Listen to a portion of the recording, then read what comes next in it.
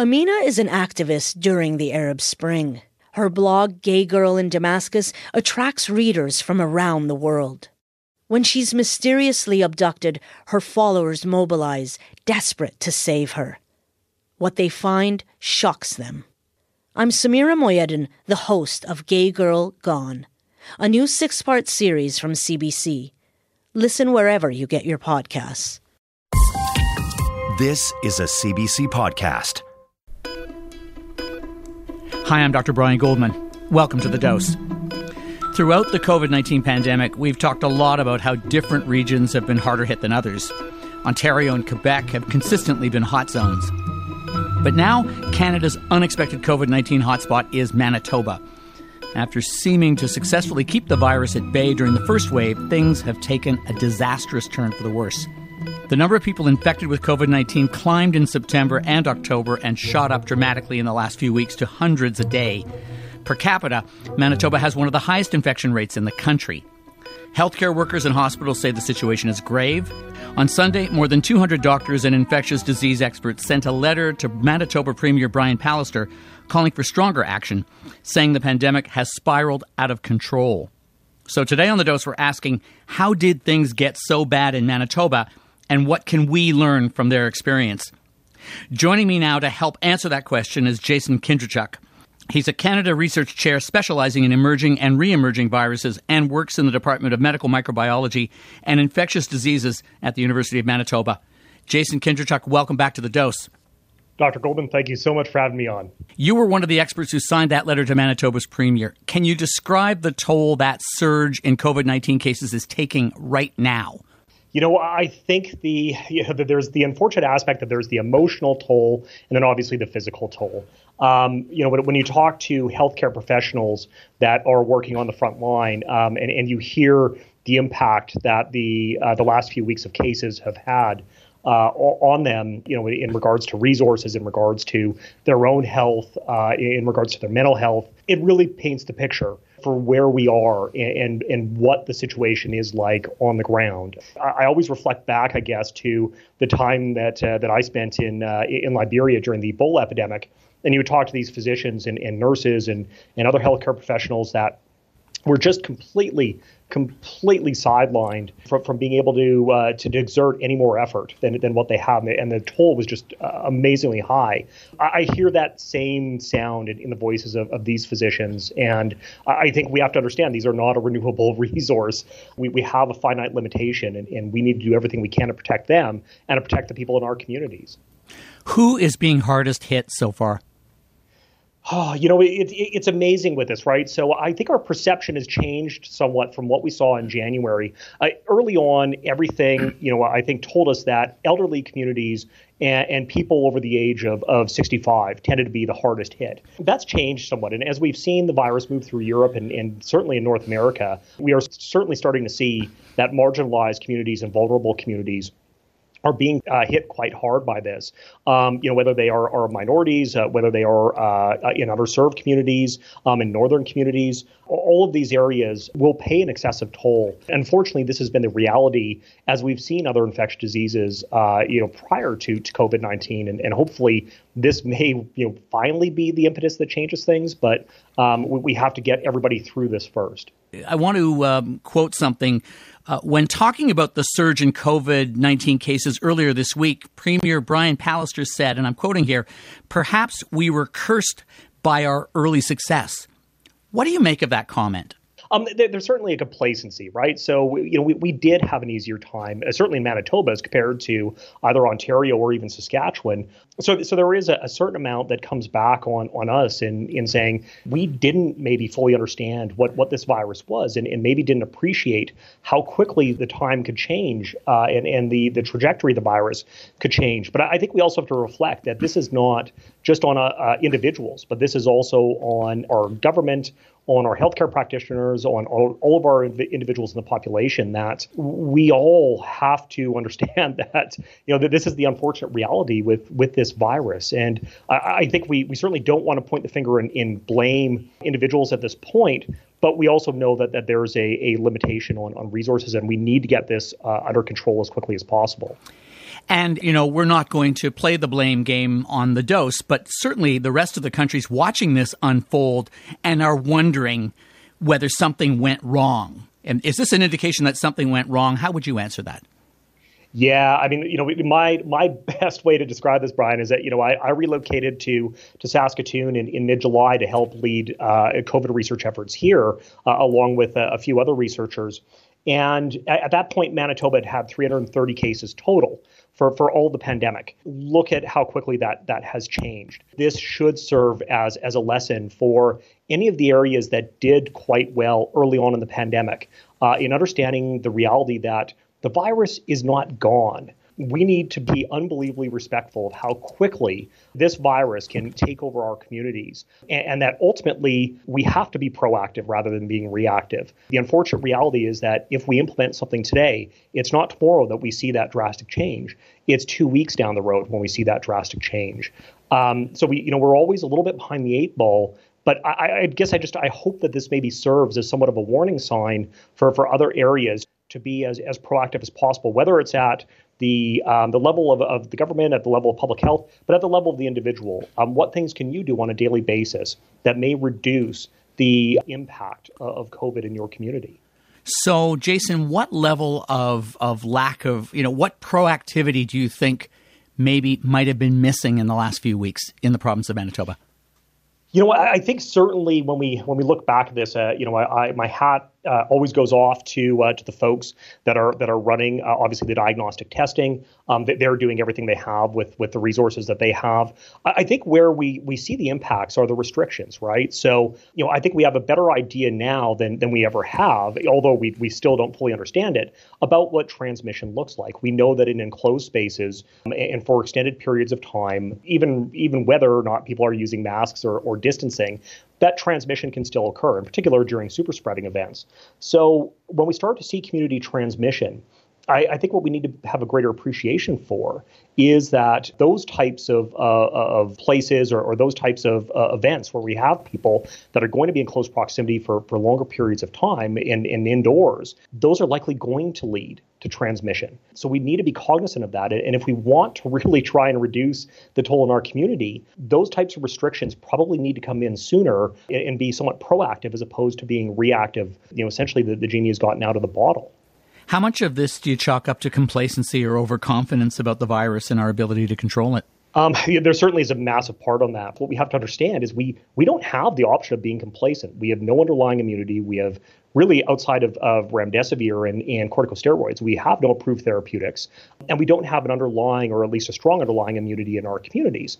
So we are unbelievably vulnerable to this virus. We now should have every indication that masks are helpful. We understand that distancing works. We understand that enclosed spaces for long periods of time is not a good alternative. We have to be doing better in this regard.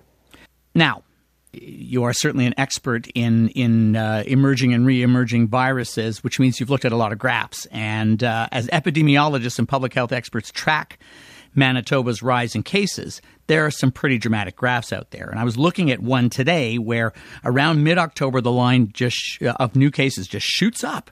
It looks like the CN Tower to me. Like it's just going straight up. It's not even a gradual upswing. Have you ever seen a COVID graph that looks like that? No, and certainly not in Canada, right? And that to me is where I look back at it, and I'm so shocked because I look back at where we were in the summertime, in the springtime, and we had, at some points the case positivity rates or test positivity rates of 0.16. Now we're flirting with 10% in Winnipeg, wow. And certainly at the 9% threshold in Manitoba. That's higher than what the national average has been in the U.S. for some periods of time over the last while. And we always use that as this gauge of saying, well, things are better than what they are down south. Well, in fact, in a major center in Canada, no, they're not. That to me is shocking. And I think what, again, from a virologist standpoint, we understand this idea of exponential growth and the virus increasing and transmitting and more people getting infected exponentially. But I think for the public, being able to see that on a graph and seeing here's the point where things got out of control, that is something that I hope resonates to people. And this is why there's such a struggle by our public health experts to try and get this under control, because now the wildfire has blown through kind of a smaller space and is now a raging forest fire. And, the way you were talking about the graph and the United States immediately took me back to New York City, New York State, and in particular, New York City in that first wave of the pandemic in March. Am I right? Yeah, absolutely right. And I think there's maybe this aspect with, the first wave of COVID in Canada that, we saw it come through. There certainly our long-term care facilities got hit very hard. Our northern communities, actually, we kept quite protected, which was great. And most of our communities throughout the prairies actually did quite well. We also saw this aspect that, okay, well, we can control it. If we just spend a few weeks, we implement some procedures, maybe we do some shutdowns, things can be fine to go back to normal. And largely they did in Manitoba, at least for the summertime. But there's that aspect that the virus is still in the community. And again, once you give that spark a little bit of oxygen, it rages and burns. And to me, this is exactly what we saw in different places in the U.S., where it looked like things were under control and suddenly everything exploded. We certainly saw this in the summertime with the southern states. So we need to learn to be more prepared very, very quickly at this point. And just to be clear, not to belabor the point, when you see a sharp upswing in the number of cases, such as we have seen recently in Manitoba, that can be an inflection point that this is going to get really, really out of control in the next few weeks unless drastic action is taken. Well, absolutely, right. And what do we understand about this virus? Well, we understand that cases will increase, and then ultimately hospitalizations and fatalities, they'll lag behind, but they will increase. And we'll see, even if those early cases are in younger age groups, they will ultimately end up getting into older age groups. We've seen that in Manitoba. We had, up to the start of October, we had 20 fatalities total for the year. We've had 60 since then, and I haven't seen the numbers that were announced yet today. To me, that's phenomenal, and that should be unbelievably frightening to all of us in saying this is how quickly this situation can get out of control. We'll be right back. Hi, I'm Damon Fairless, host of Hunting Warhead from CBC Podcasts and the Norwegian newspaper VG. Hunting Warhead follows a global team of police and journalists as they attempt to dismantle a massive network of predators on the dark web. Winner of the grand prize for best investigative reporting at the New York festivals and recommended by The Guardian, Vulture, and the Globe and Mail, you can find Hunting Warhead on CBC Listen or wherever you get your podcasts. We are following up on an event that sure sounds like a super spreader event in the province of Manitoba, a wedding in which more than 40 people were infected with COVID-19. Have you been able to pinpoint specific super spreader and other events that led to the current surge? Certainly, as we look in through the data through Winnipeg, there likely will be. Here in Saskatoon, we've seen some that have been related to bars and nightclubs. The likelihood is in Winnipeg, they will start to pinpoint some of those. The difficulty is with super spreading events is that ultimately when the virus gets out of control, yes, it's important that we identify where those clusters were for later on for different types of restrictions and inform public health. But at this point, we just have to figure out how to get the fire under control across the entire province, and let alone across the massive city of Winnipeg. So how do we do that? Yeah, how do you stop a raging wildfire when you have basically half a water can full of water and a hope for rain? I don't know how we do it, Brian, and that's the difficulty, right? Is can you do it from a stepwise approach of basically increasing restrictions and hoping that will reduce transmission, or do you have to shut everything down? I'm a virologist. I certainly am happy I'm not the one having to make these decisions because they're very difficult. But I think we're certainly seeing from the healthcare community and from different infectious disease professionals, including myself, that we should actually be in a phase right now where we look at going through another lockdown. I don't think we have the ability right now to get things under control, where we still have places of worship that are open, where we still have gyms that are open, even if they're down to 25% capacity. We did this in the springtime. We did shutdowns, and we were able to get past COVID fairly quickly. It may not be as quick this time, but I think we still have that opportunity to do that. What about other measures to limit contacts, for instance? My concern in Manitoba is that Dr. Rusin, our chief medical officer, has been pleading for people to reduce their contacts for quite a few weeks, and obviously has continually said, we are at a point where we will have no choice but to go to full restrictions or potentially lockdowns soon, and that hasn't necessarily pushed people to stop those activities. I'm hoping that maybe through some of the increases in hospitalizations and fatalities that we've seen lately, that might start to resonate. But I don't know if they will. And I think part of that is trying to figure out how do we message to those different communities to help us get something that resonates. Show them the graph. Show them how fast this is getting out of control. If I sound exasperated, I'm not exasperated with you. I don't know how you change behavior. No, I don't either. And I think that there certainly has to be an aspect of this where we maybe, so public health, researchers, physicians, nurses, where we all kind of remove ourselves a little bit from the bubble that we normally are in and actually talk directly with the public and show them the data that we're looking at on a daily basis. Point the finger to the graph and say, this is why we're concerned. I'm going to shift gears here and ask about a related but important subject. How much of this rise, especially among those becoming very sick from COVID, is due to the fact that this virus preys on vulnerable people?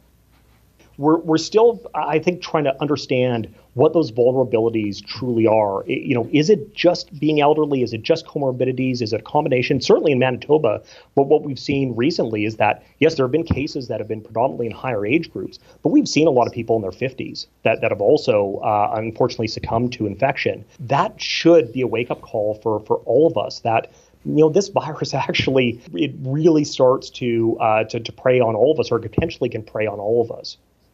For those who aren't familiar with Winnipeg or Manitoba demographics, who are the most vulnerable people you're worried about? In particular, in Manitoba, my concern right now, realistically, is certainly the First Nations and Indigenous communities. We know that they took certainly a heavy toll from the 2009 H1N1 pandemic. We know that those communities were 6.5 times more likely to be admitted to ICUs during the 2009 pandemic as compared to non-First Nations people. That should be a reminder for us that there are communities that are vulnerable. They're vulnerable because they don't have access to healthcare. They may not have full access to testing. They live in settings that may not allow for full distancing. If the virus gets into those communities, we could be in trouble, and those communities can be in trouble. And we need to preserve those areas as well as we can and protect them as well as we can. And there is some evidence that this is already happening. We have numbers. 235 Indigenous people from reserves have COVID at the moment of the 545 or so who are infected. That suggests it's a substantial percentage of the population. What evidence is there to suggest that Indigenous people are more susceptible to COVID-19? We knew that was the case in H1N1. What about COVID-19? We've certainly gained data from across the globe, and in particular with the U.S. and somewhat in Canada, that minority groups and vulnerable or underserved groups have a heavier burden of both severe disease as well as fatalities. For us, what we have seen is that at least during the first wave, the First Nations communities did extremely well. Yeah, they did. In my mind, right? And I think that there was that aspect that they had not dodged the bullet, but they had done the things that they needed to be able to protect their communities.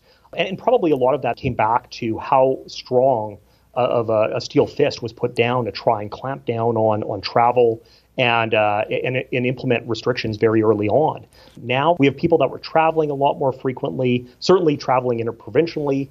All of that probably has led to the influx of some cases. Hopefully, those cases will get identified quickly, and we can at least get some control, or the communities can get control of those things. But we have to provide the resources that are needed. Can you say more about that? What kinds of supports are needed now to both stop the spread and give First Nations what they need to manage outbreaks as they happen, if they happen?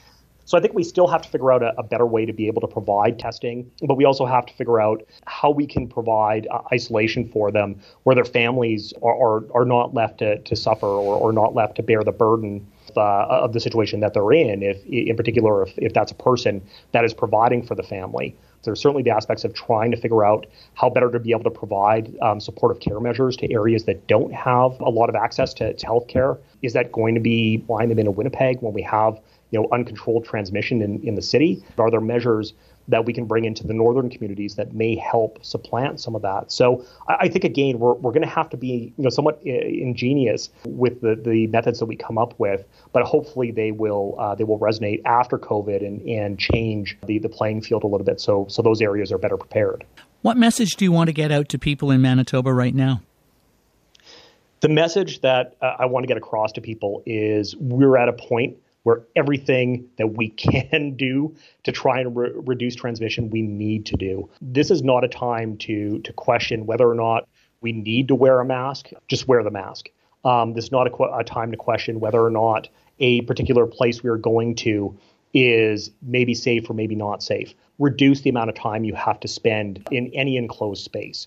Other parts of Canada are at a bit of a crossroads right now in deciding what to do next to bring cases down. For instance, Ontario and Quebec have to decide whether to extend restrictions on bars, restaurants, and gyms and hot zones. What can the rest of us learn from what's happening right now in Manitoba? The easy answer to that, Brian, is that, that this can happen to you. I say that not trying to make it sound childish. It is that sense. I mean, I'm sitting in a province right now in Saskatchewan that we're seeing some rise, and certainly not the precipitous increase that we saw in Manitoba. Manitoba was once at this stage. So, I think for all of us, we need to understand that this is not something that takes a particularly long period of time and is recognizable as it's happening. The virus can spin out of control unbelievably quickly. So if we want to avoid being in this situation, we need to do everything we can right now so that we don't end up back in that situation. Jason Kindrachuk, thank you so much for your insight and for joining us on The Dose. Thank you so much, Brian. That was Jason Kindrachuk, a Canada Research Chair specializing in emerging and re-emerging viruses at the University of Manitoba. Here's your smart take on what's going on in Manitoba and what we can learn from it. The steep uptick in cases of COVID-19 in Manitoba is alarming. Without strong infection control measures, jurisdictions in the U.S. that had that kind of increase went on to have many patients in hospital and in the ICU. As elsewhere, COVID-19 strikes vulnerable people. In Manitoba, a large percentage of those currently infected are Indigenous people who live on reserves. It will take strong measures to reverse the current surge in that province. Other countries such as France, the UK, and Australia have instituted lockdowns. As I write this, the Manitoba government is deciding how far it will go in imposing restrictions. The lesson for all of us is that COVID-19 can turn on a dime. Wearing masks, physical distancing, and severely limiting the size of social gatherings, especially indoors, are the safe things to do. Testing and contact tracing are likewise essential. We know you're tired of hearing me say that, but the sharp rise in cases in Manitoba provides an essential lesson. When it comes to COVID-19, there is no room for complacency. We have much more on the Manitoba surge this weekend on Whitecoat Black Art, which you can find at cbc.ca/whitecoat, on the CBC Listen app, and wherever you get your podcasts. If you have topics you'd like to hear on The Dose or questions you'd like answered, email us at thedose@cbc.ca.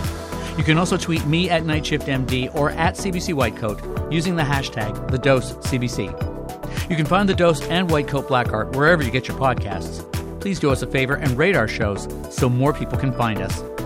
This episode of The Dose was produced by Nicole Ireland, Donna Dingwall, and me, with digital support from Fabiola Carletti. Thanks to Matt Cameron for his technical expertise. The Dose wants you to be better informed about your health. But if you're looking for medical advice, see your healthcare provider. I'm Dr. Brian Goldman. Until your next dose.